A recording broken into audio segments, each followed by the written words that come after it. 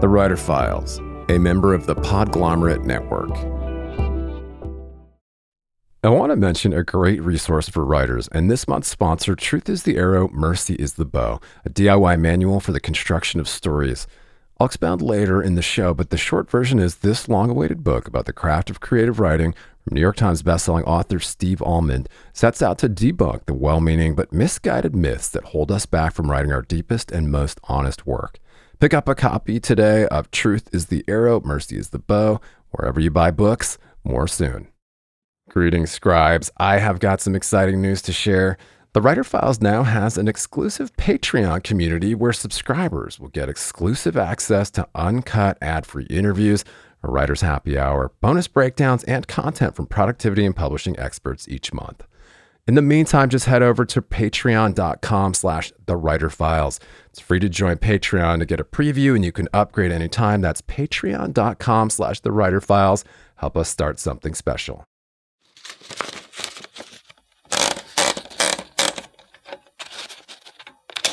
That was one of the storylines and creating the arc of the story. If you're talking about writing it and writing the narrative, certainly the arc of Mike's character going from this joyful, excited scientist to this really kind of broken man after that oil spill. There was a second a storyline that I wanted to weave throughout, which is that, while his whole point was we were destroying the ocean before we knew what was there, I realized after he died that, there are parts of my relationship with him that I wished we'd explored, similar to exploring the deep sea. And then suddenly I was left with this situation where I couldn't. And I just was like, wow. Why do we wait so long to have these conversations or deal with these issues? And so I saw in some ways these parallel storylines between ignoring the ocean before it's too late, ignoring the depths of our own relationships before it's too late. Greetings, scribes, and welcome back to The Writer Files. I am still your humble host, Kelton Reed, wishing you prolificness, prosperity, and peace of mind per usual.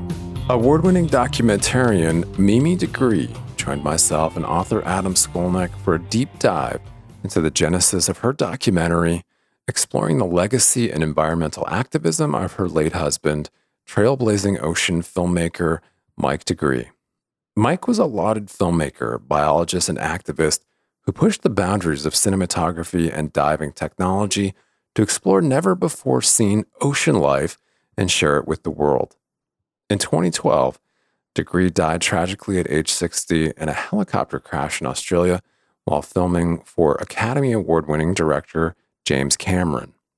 Diving Deep, The Life and Times of Mike deGruy, was a documentary crowdfunded, directed, produced, and written by Mimi, Mike's widow and filmmaking partner. Told through the eyes of his wife, the film celebrates Mike's life, career, and what he passionately believed, that we are destroying the ocean before we even know what's there. The Hollywood Reporter said, it succeeds as a touching personal reminiscence and as an understated but effective environmental manifesto. The film opened the Santa Barbara International Film Festival in 2019 and won Best Film at the Ocean Film Festival, audience favorite at the Aspen Mountain Film Festival, and many other awards. It's now available across all platforms, including Apple TV/iTunes and Amazon Rentals. Adam Skolnick is the award-winning journalist and author covering adventure sports, environmental issues, travel, and human rights for the New York Times and other outlets. He's the author of One Breath, the ghostwriter and narrator of David Goggins' smash memoir and audiobook Can't Hurt Me, and he is a co-host on the Rich Roll podcast. As a bonus, Adam and I kicked off the show by discussing the legacy of beat poet Lawrence Ferlinghetti. In this file, Mimi, Adam, and I also discussed why friends and family described Mike deGruy as a human exclamation mark, the single piece of footage that inspired Mimi to make the documentary, how the BP oil spill cemented the filmmaker's life mission, the fascinating arc of Mike's career, and why his spirit was undeterred by a very rare shark attack. And at the break, I've got a podcast preview from this week's sponsor, Look Closer, the Found Fiction Podcast. You can learn more about that fantastic podcast at foundfiction.org. Stay calm and write on. And if you're a fan of the Writer Files, please click subscribe to automatically see new interviews as soon as they're published, and leave us a rating or a review on Apple Podcasts to help other writers find us. All right, we are back on the Writer Files. I am honored today to be joined by a couple of very special guests. Presently, I am rapping with our old friend Adam Skolnick. How are you today, sir? I'm great. Nice use of the word rapping. That was very beat generation of you. Very beat gen. Well, part of the theme of this show is an homage to a very iconoclastic character in the beat movement, right? Yeah, exactly. He put us in the Coney Island of his mind. Yeah. So we're talking about Lawrence Ferlinghetti, the poet, publisher. He was a political activist, really kind of at the crux of the beat generation, the beat movement, and of course then the hippie and the that whole thing, that whole whole movement. Yeah. So he published a couple career highlights. He published one of the most successful American volumes of poetry in history, the Coney Island. It's called Coney Island of the Mind. There's 1 million copies in print of that.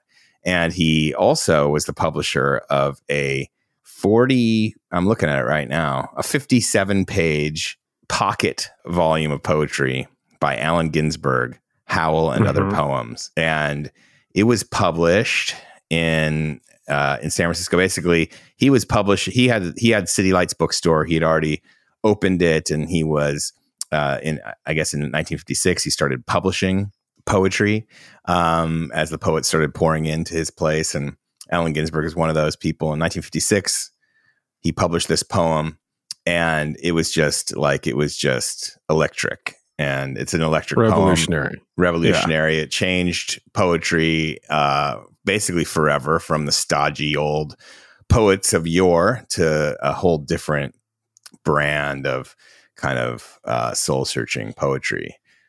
Yeah, I thought that was interesting. You know, of course, City Lights bookstore is just a truly historic monument to poetry in general, but you know, it was like the first paperback bookstore in San Francisco. Yeah, and Ferlinghetti, of course, was kind of on the front lines of some kind of controversial moments of that anti-war movement, right? Well, yeah. Well, before that, even in the 50s, like after Howl was published, it became a sensation. People were pouring in to buy it, and the clerk at the store was arrested for selling it to a minor.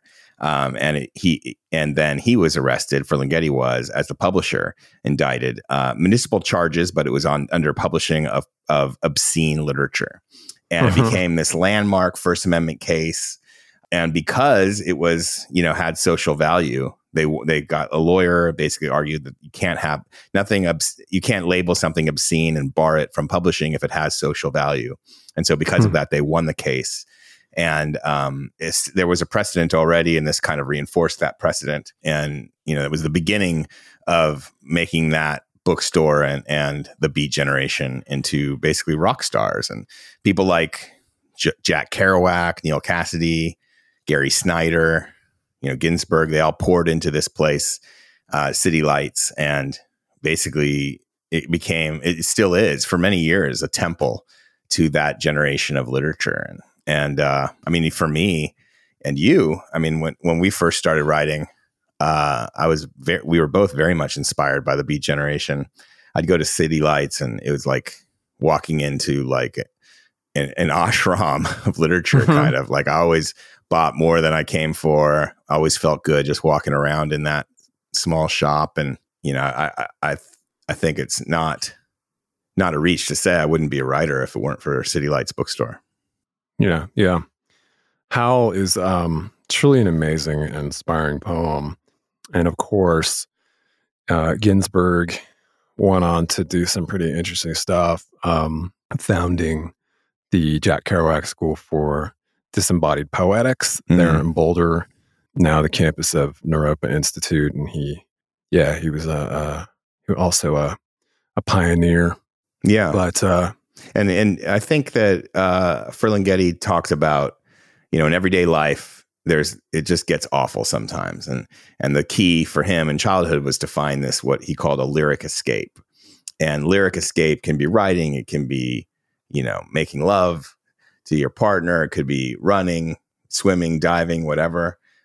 Somewhere to find a peace of mind is a lyric escape. And I think City Lights and Howl and On the Road and all that great literature that came out of it, that is a lyric escape. It was for me for years. It still is. And I don't think there's any better tribute to be able to put that out in the world. And, it helped so many people. Absolutely. Remind me of the location of City Lights. It's not on the Haight, is it? No, it's North Beach. North Beach. That's yeah. Right. Just up the hill from the Transamerica building. Well, we doff our caps to Mr. Ferlinghetti and his journey to the other side. So a moment of silence. Creative ideas are waiting to be found all around us. Whether they're in the form of an old lady waiting alone at a bus stop. If she hadn't gasped, we wouldn't have stopped. Raindrops racing each other down a window. And it's like pieces of a puzzle. Wow. Or a tree growing through a barbed wire fence. I might take the same with me, actually. Uncover the creative processes of writers, poets and artists. I'm really driven by ideas. Quite a lot of my stuff does work around reflection. Learn more about them as human beings. I can tell them I want to be a superstar, a world-class artist, and they don't laugh at you. And get expert advice on how to become an artist yourself. Why does a story have to be one kind of long story, segmented into chapters? You've got to aim for the top. Be empowered with the vision to find inspiration in everyday places. Listen to Look Closer, the Found Fiction podcast. This is such a good practice. We should all be doing this. Earlier in the show, I mentioned an invaluable resource for writers. Truth is the Arrow, Mercy is the Bow, a DIY manual for the construction of stories based on 3 decades of writing, failing, and trying again. Author Steve Almond is a beloved professor at Harvard and Wesleyan and the acclaimed New York Times bestseller of 12 books of fiction and nonfiction. And in Truth is the Arrow, Mercy is the Bow, Steve employs the radical empathy he displayed as a co-host of the Dear Sugars podcast with Cheryl Strayed, where they explored the joys and trials of storytelling to explode myths that hold us back from writing our deepest and truest work. The book includes chapters on plot, character, and chronology, but travels far beyond the earnest intentions of most craft books. It also includes writing prompts to generate new work. Pulitzer Prize-winning author Richard Russo called it one of the best books on writing he's ever read, and also the funniest. Pick up a copy of Truth is the Arrow, Mercy is the Bow, a DIY manual for the construction of stories, wherever you buy books, and add it to your TBR today. And just a quick aside to revisit the exclusive Writer Files Patreon community, where subscribers get access to uncut ad-free interviews, a writer's happy hour, bonus breakdowns, and a lot more. I know that for serious writers, it can be more distracting than ever to cut through the noise, stay productive, and home in on what's happening in the publishing industry. Over 8 years, we've provided a looking glass into the habits of professional writers and publishing industry insiders.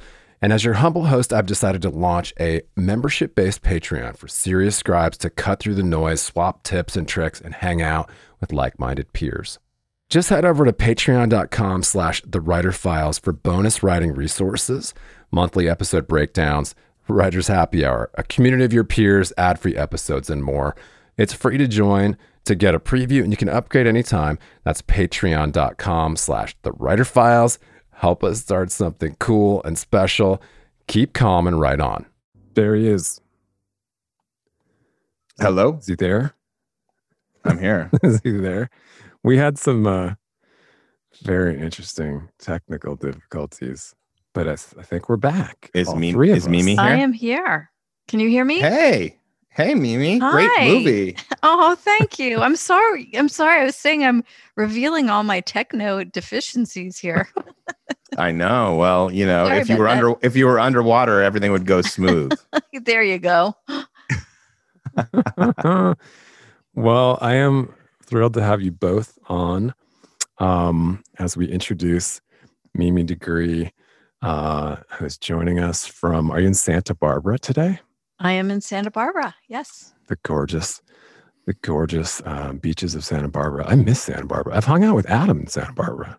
No kidding. We had a very beat gen 2 days up there, communing with the spirits. It's pretty wonderful. I cannot complain. I really can't. As I watch the rest of the country freezing and, getting buried under snow and ice, I just kind of keep quiet over here.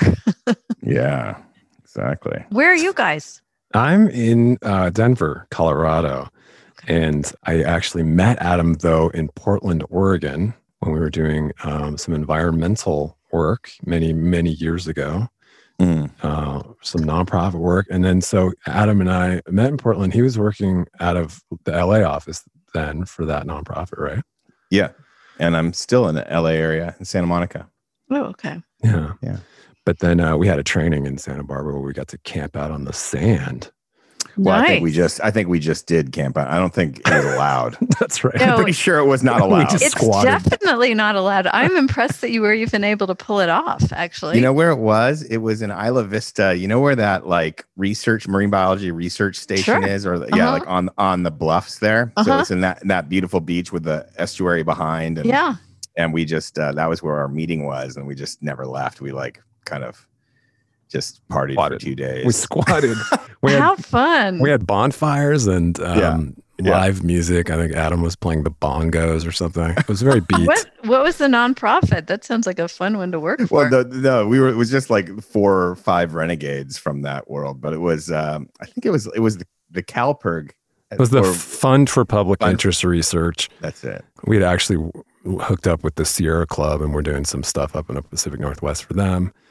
And then, they would kind of rent us out for different causes. Yeah. So, well, good. So you saw the beach side of Santa Barbara. It's good. It's beautiful. Definitely. Cool. So what do you think, Kelton? We can't wait to get into it. Mimi and I were talking a little bit in the green room on another platform. We all met up on separate platforms today. We're rolling, and I can't wait to talk about Diving Deep, this really heartfelt and moving documentary of yours, Mimi. Thank you. Yeah. Well, thank you very much. Thanks for your interest. So the interesting question here, and of course, I brought Adam along because he's often co-hosted the show. He, if you don't know Adam and his work, he has covered a lot of extreme and endurance. He's an award-winning New York Times journalist who's done an extreme sports beat and is best known for his book about the famous American freediver Nick Mavoli. And so he's covered the freediving world and is an ocean lover. And I brought him along to chat. But we were talking kind of about the inroads to documentary filmmaking, how we talk about, we've talked with a lot of TV writers and screenwriters and filmmakers alike on this show. But we want to talk kind of about the documentary film process. And you and I were rapping a little bit about this just on, kind of how this narrative arc comes to be. Obviously, a documentary doesn't write itself, doesn't create itself, right? So when you come into a project like this, how does that creative process start? And let's talk about Mike's legacy also and kind of, how this all came to be. Sure. Well, let's see how to start. I think, the motivation for making the film in the first place, obviously, was the fact that Mike had died suddenly. And at the time of his death, we were in the midst of a couple of projects. And so I knew I couldn't really figure out easily which of those projects I should continue without Mike. And my process was to go into the edit room and sort through a lot of footage that we had. And in the course of doing that, I came across this one piece of footage that was so moving to me, and he was so impassioned. He was on camera that I felt that piece of footage embodied what I felt Mike would want to be saying had he lived. And in essence, that piece of footage was saying, we are destroying the ocean before we know what's there. And so in order for me to be able to frame a story around that concept, and for people to understand why Mike had felt that so strongly, I realized I had to introduce them, if they didn't know him already, to Mike and have them fall in love with him.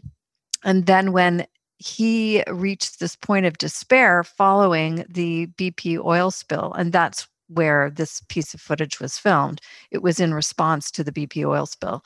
Yeah. In order for them to understand his despair, they would have to know who Mike was. So I kind of crafted this story of Mike's life, culminating with this utter outrage that such an oil spill could happen. And the reason it was so important to Mike was that the BP oil spill happened in his backyard. It was where he'd grown up, where he'd learned to love the ocean, where he'd learned to scuba dive. And so he took it very personally. And so I felt that for them to feel the full depth of his rage, I would have to tell them who he was and take them on a trip through his life, culminating in that point.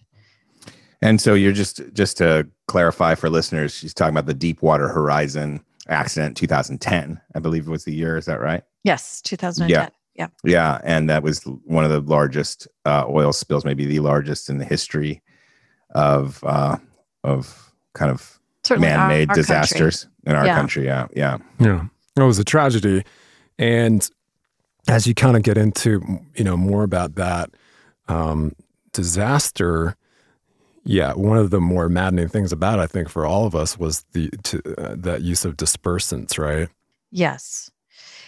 Interestingly, I had an email the other day from someone who had worked on behalf of the company that made it, and he was just feeling such kind of he was just really beating himself up about it. And I said, I had a meeting with a scientist at UCSB who said, actually that dispersant can be useful in certain situations. For example, if the oil is, suddenly rushing towards a nesting bird colony or something where they really need to disperse the oil quickly and get rid of it. But in the case of the Deepwater Horizon oil spill, they really hadn't done research of what would happen when they used that dispersant at depth, as a mile down, or in the quantities that they used the dispersant. They hadn't tested it on different creatures and how they would respond. I mean, it was just a whole big mess of errors at every step. Yeah. So the use of the dispersants really just made a bad situation worse. Mm. But, it's not that different than the way the ocean's been treated basically since we can remember, right? Like, DDT barrel, there was that great LA Times expose about the discovery of the DDT barrels just offshore here in Southern California. It's been a dumping ground for a long, long time. And it's because people don't understand the depths, right? Which was something that was passion of Mike's and yours, was to not just to educate, but kind of entertain and educate at the same time about what the ocean provides. And so people don't realize that it provides every second breath that we take. The oxygen produces the oxygen for every second breath we take. They don't understand that. And we don't really understand what's under as deep as he was trying to go. And so it's this out of sight, out of mind thing. It's not that uncommon to the way we've been treating the ocean. I mean, since we've been a country. Well, since we've been a civilization, I think, yes, I think people have no clue what's just beneath the surface, let alone down in the depths. So I think, they think, well, you can just take as much as you want, take, all the fish that you need. You can take any number of different things. Now, of course, there's the whole issue of deep sea mining, which Mike would be completely appalled by. Certainly, I think the biggest issue for him was, we just haven't researched and we haven't explored, and we don't even know what's there. And sure, I mean, everybody's excited right now about, the rover on Mars. I am too. I think it's thrilling, but there's a certain frustration, I think, at seeing all the excitement around that and thinking, well, wait a second, we're not even putting a fraction of that amount of resources towards exploring the sea, let alone the deep sea. So you're right. I think it's taken for granted and at our own peril. I think, and that was too in my film. I think that was one of the storylines and creating the arc of the story. If you're talking about writing it, writing the narrative, certainly the arc of Mike's character going from this joyful, excited scientist to this really kind of broken man after that oil spill.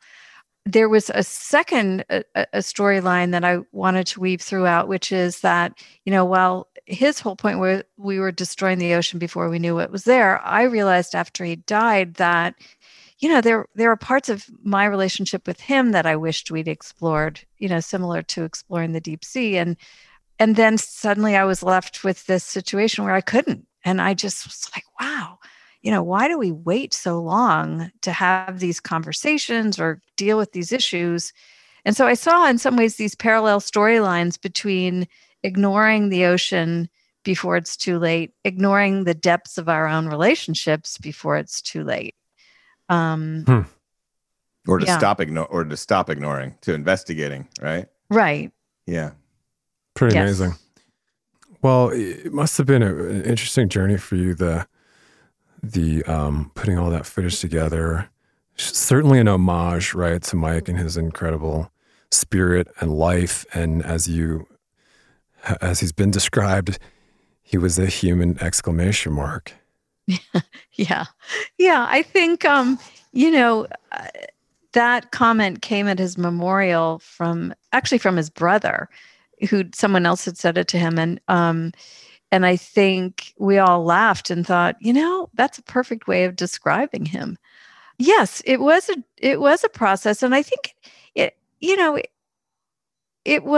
felt a couple of things. Well, I felt a million things, but I really did feel fortunate to have the opportunity to do it, because I felt that in the process of grieving, it was like my life raft. I could just climb up there and really work on this film, and it gave me something bigger to think about than my own grief. This whole idea of, Mike being so upset about not exploring the ocean was an idea that was bigger than me and bigger than my sadness. So from that standpoint, I felt really lucky to be able to do it. Maybe it was the conversation that you wanted to have with him while he was alive. It was kind of that process too, right? The investigation of your relationship. Absolutely. Yeah. I just want to set the table for listeners who my deGruy is, because I didn't, and I'm in this space. I covered Rob Stewart's death for Outside. I've written a lot about free diving and ocean athletes, but I didn't know of Mike and his work, but I did know his work. He did underwater footage for Titanic, Blue Planet, Shark Week. Really mega. He was a BBC presenter. He was the top level ocean filmmaker. He photographed lava coming into the ocean before anyone had ever done that. He photographed the orca footage of grabbing the baby sea lions that we've all seen. He was the first guy there doing that. We've all seen his work. It's monumental work and a monumental life. Well, yeah, thanks. I think, somebody after he died said, if he'd put a fraction of the time he spent doing the work into kind of self-promotion, everybody would have known who he was. But first of all, he was kind of before social media. He was kind of getting into Twitter when he died, but and he just wasn't he just didn't care. He didn't care about whether people knew him or not. He just wanted to do the work and have the work speak for itself. It was admirable. I don't always think it was the best business decision, maybe, but I think he just loved the work, and that's all that's what he wanted to do. So it is interesting that, people say, oh yeah, I don't know his name. But, oh yeah. Oh, but I know that work. And I find that kind of moving and touching. It's a rare thing in this day and age, I think. Yeah. I think it's the ultimate compliment, especially for someone like him. Yeah, thank you. Yeah, I agree. Yeah. Well, yeah, he truly was just a trailblazing and unique individual. With he was just didn't have a huge ego, but he did radiate a great amount of spirit. Yes, and humble. Would you describe him as humble? I guess that was the word I was looking for. It's an interesting. He was kind of a conundrum in some ways because yes and no, I would say, to the humble question. I think actually ultimately what it comes down to in thinking about it over these years is I think he was really, as his brother said, he was of the world. He was in the world, and he was in the ocean. He was very much a part of it. And I think he understood at a truly cellular level, actually, without sounding too supernatural, the oneness of the world and with other animals and other life forms, certainly in the ocean. And I think he was competitive, obviously, and he had drive and he had ego in that sense, but he really just felt a mission to speak on behalf of these animals that didn't have a voice in our language. So he just needed to get out there and kind of share with the world behavior of animals and particularly sea creatures that he hoped would endear these animals to people so that they would care more and take care of them. Mm-hmm. I thought one really rather affecting piece of the documentary was just kind of that idea that you've spoken about, and I was going to mention Mars also, but kind of James Cameron was into aliens and that kind of stuff, but there really was that feeling that down deep below the ocean that we are the aliens, right? Yeah. And there's that kind of strange, there's all these beautiful creatures that many have not seen face to face before that I got a chance to. But he was kind of the outer space visitor down there, right? Yes. Yeah. Yeah. I mean, he loved going places people hadn't been. He loved to explore, and he loved to reveal what he'd found. He really was. He had the kind of joy of discovery and sense of wonder that scientists have, and he was a communicator. He loved to talk. So, he could, if you ask him a question, just be ready to sit down and listen for a while. He was a good talker. Yes, and he was a good talker. One of the things, he was a very gesticulating talker. I think Jim Cameron, in the opening, we used a piece where he said he spoke 2 languages, English and hands. Right. And if you were up in front of an audience with Mike, as sometimes I was, I'd have to move. I'd have to give myself a 5-foot berth, or he would literally probably send me across the stage, with his arm. He just was a full-bodied person. Well, he's amazing. I have some questions about him, but I've never seen James Cameron that disarmed ever in any interview I've ever seen of James Cameron. So I mean, obviously that speaks to your relationship with him. I don't know, Kelton, if you agree. I mean, I've seen James Cameron be interviewed before. I've never seen him so disarmed, so open like that. Oh yeah. I was really moved by, I mean, it makes me sort of teary even thinking about it. I really was moved by that conversation. And I think, it was a deeply, deeply horrible thing. And he was close to those 2 guys. And, and he's a good guy. So I think, he gave one of my favorite quotes, which is, you don't conquer the ocean, you let her teach you. I may have slightly misquoted that, but yeah. Kelton, can I interject here with a couple of questions just on the please process? So take us through, because your archives obviously are gold. I mean, you must have thousands and thousands of hours of footage that you poured over as part of this process. Take us through kind of, this tragedy happens. When do you start actually trying to make the movie, and what's the process of going through the archives for you? Sure. So, I really honestly, after the accident, there was a good number of months where I couldn't do much except try to make sure my kids were okay. And just make sure I was okay. I mean, it was pretty earth shattering for me.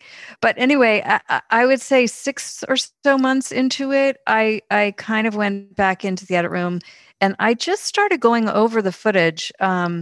And I knew that if I just slowly and quietly sat in that edit room by myself and went through footage, that the film would emerge, and my heart and my head would, lead me where I needed to go in equal measure. And so I went over everything, and yeah, there's a lot. And how many hours do you estimate you have? Now that I've said that, I mean, I would say it wasn't all that much. It was probably 100, maybe. Okay. So less than I thought. Yeah, because I was really going through completed films. And then if there was something in that completed film that I felt I needed to go back, then I would go through the rushes and go through the rest of the footage. Okay. Some of the outtakes and stuff like that. But so it really was a question of what was the storyline, what was the narrative, what was the arc of his character, how was I telling the story? And as of course you guys know, there are 1,000,001 ways to tell any story, and I think I probably tried 999,000 million. I bet. So it took me a while to kind of settle on a storyline, and yeah. So I don't know if I answered your question. Well, you knew you were going to describe his career. I mean, that was part of it, and you found that one nugget, which was going to be where you lead to, and then the third act of kind of him coming, right, more introspective of his character. But what I found interesting was he was always an athlete, right? He was always on the water or in the water. He was always interested in animals. He was a competitive diver in college, of the diving boards, and then he gets into underwater. What was the progression for him going from like scuba to tech diving to actually driving subs and getting in those like submarine suits? Like, what's the progression there? How many years from scuba to really technical diving with rebreathers and onward? Gosh, that's a really good question. In terms of the actual years when he started those, well, he started scuba diving. He got certified when he was, I think, 11 or 12. And so, he was still filming on film. I would say we were still filming on film in the late 80s, shooting on film, 16 millimeter, Super 16, 35. And then the transition from that to video, of course, for digital. And then in terms of the actual tech of the vehicles and the ways he would get to the sites where he was filming, I don't remember when he started using rebreathers. That would have been the next step. Or maybe that was concurrent with, going into the subs. I honestly don't know, but I want to say that was late 90s, early 2000. So early in on the rebreather, like whenever it happened, he was on it, I'm sure. He was on it. Yep. He had one of the earlier versions. I know that because, in trying to kind of give away his gear and, his rebreather just wasn't even worth discussing because it was such an old model. So yes. And then certainly the subs, I'm not sure which, I think his first deep sea expedition was actually to a place called 9 North with the BBC. And that was, I think, on the Russian Mirrors subs. And he just, he loved that. And that was probably, oh my gosh, I get my time all mixed up. I think that was 2004 or 5. So he just loved that. I mean, he loved that was, going to film the hydrothermal vents. And I think the phenomenon was so incredible to behold and see, and, B, just the for him, the excitement of going in a sub and going that depth and going places where very, very, very few people had ever been was thrilling. And then, that just led to a curiosity about learning how to drive the one-man sub, so the deep rovers, and just the freedom that would give him. I think I have in the film a little clip with Mike and Sylvia Earle, who's another incredible ocean explorer. Mm-hmm. Both of them saying it's so incredible to be down there and you're not wet. You can go, A, you can go really deep, and B, you're dry and comfortable. And I mean, I don't know that I would be so comfortable, but no. You still pee in your pants. Right. Or a bottle or something. I know. Or you just don't drink anything. I think that was the key. So he just loved, and then using the full face masks, he just loved being able to communicate to people in the moment while he was experiencing it underwater. Yeah. That was just a revelation. It's just incredible, because for people who don't know, like to learn to dive on a rebreather is an entire process. I mean, a rebreather is the type of thing where you exhale it's a closed circuit. So you inhale and exhale, but there's no bubbles, no gas escapes. And so it's got a computer that kind of takes the oxygen, separates it, and puts it back into air for you to breathe.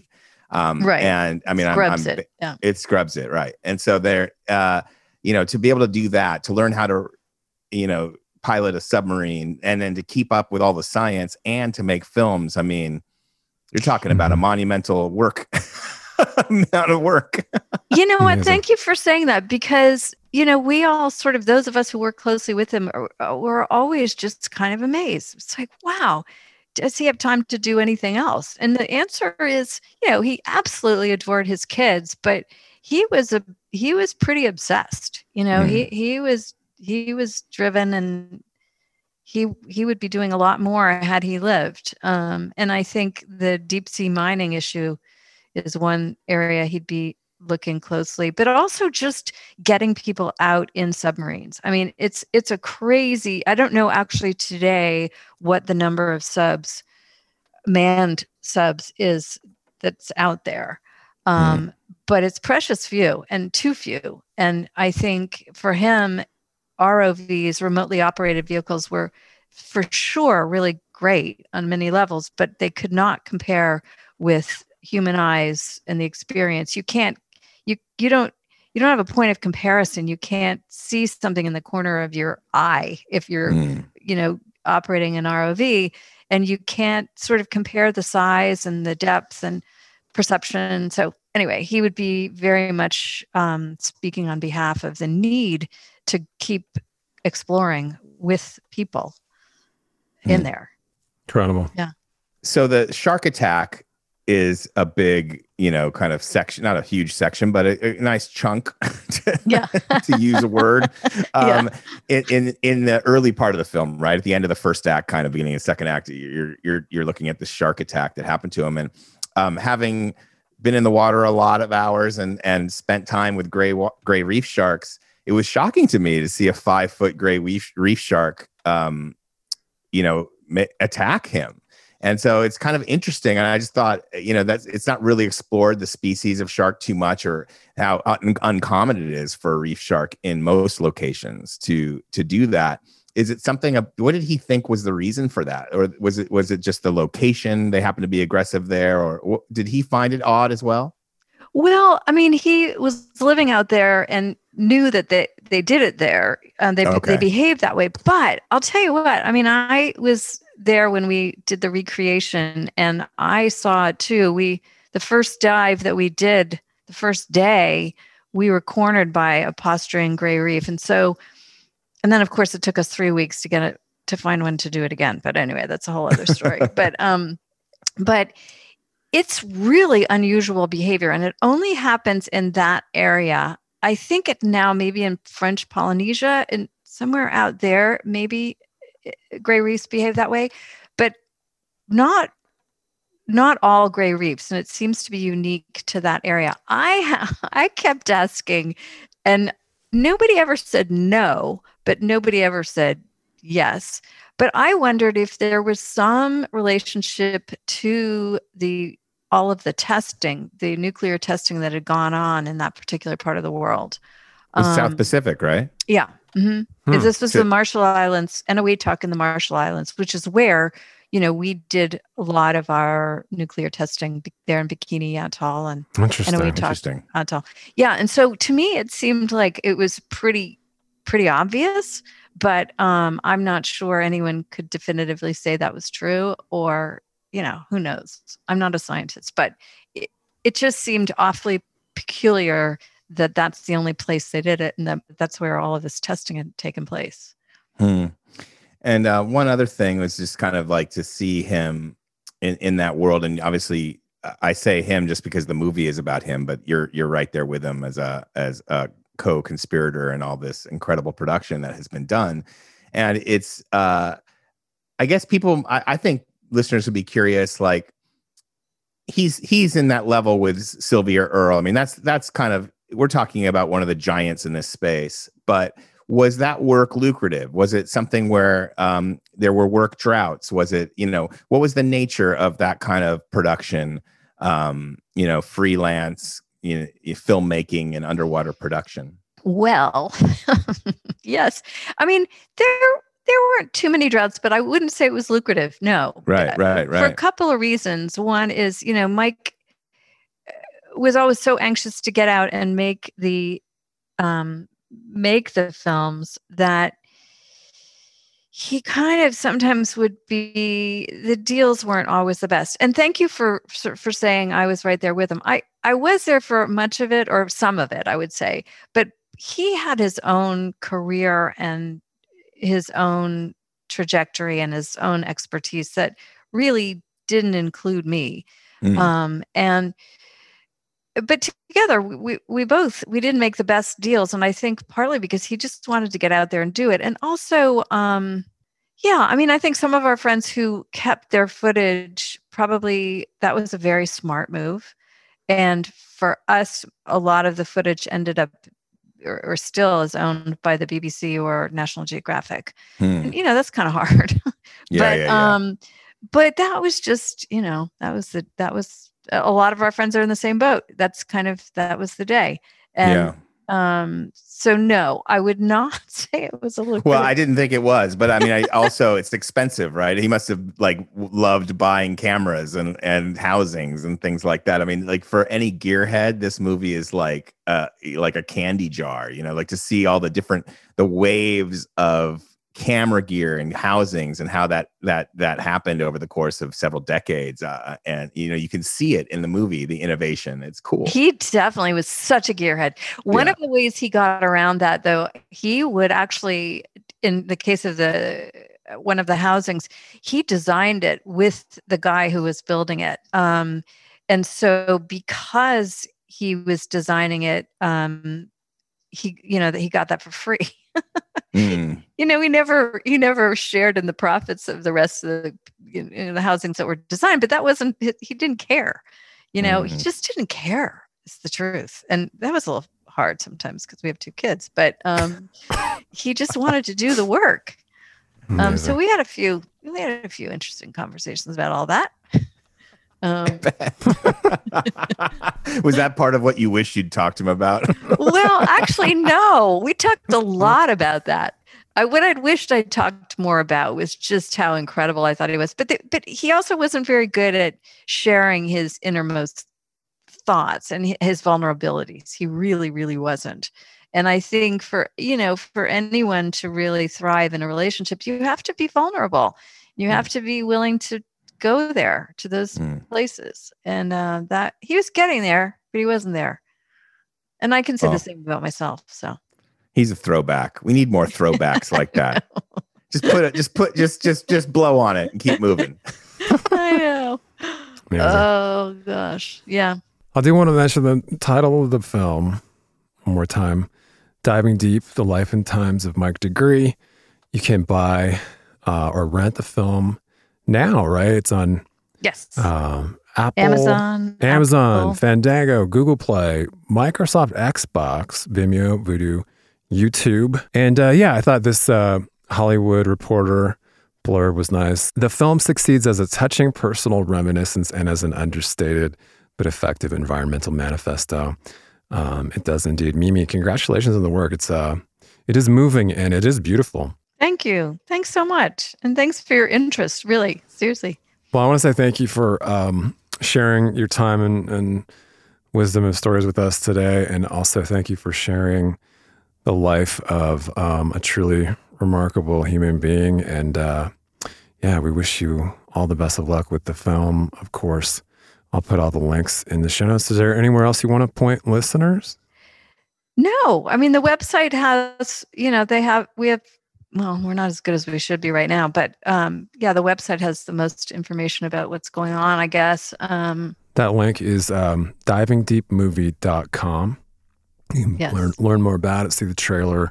Do catch the film. It is something to behold. Oh, did you lose me? No, I'm here. Oh, okay. We're here. Okay. We've both seen it. We've seen it already. Right. I'm not talking to you. Wait, this is not live. Is this live? No. This is not live. Yeah, okay, good. We'll edit it. No, thank you guys so much. And I really appreciate your insightful questions and comments and also just your, I appreciate it. It's great. Thank you. I can't wait to tell more people about Mike. I mean, I think, you had the Octopus Teacher, My Octopus Teacher, which was such a big hit on Netflix. And, Mike it's a totally different story, but there are parallels in that here's another really interesting, engaging artist where the ocean touched him deeply. And I think Mike's story is I think there's more meat to it, and it's actually more interesting. But there's a parallel in the beauty and there, and I think the time is right. So if you liked Octopus Teacher, which was a big hit, I think you'd really like this movie. 100%. Thank you. Well, we appreciate you. Thank you guys so much. It's been a pleasure. Thanks for having me. All right. Well, be well, both of you. You too. Thanks, Mimi. Bye. See ya. Bye now. Thanks so much for joining us for this episode of The Writer Files. And if you enjoy the podcast, please subscribe to the show and leave us a rating or a review to help other writers out there find us. You can always leave a comment or a question and visit the entire archives at writerfiles.fm. And you can chat with me on Twitter at Kelton Reed. Cheers. Talk to you next week.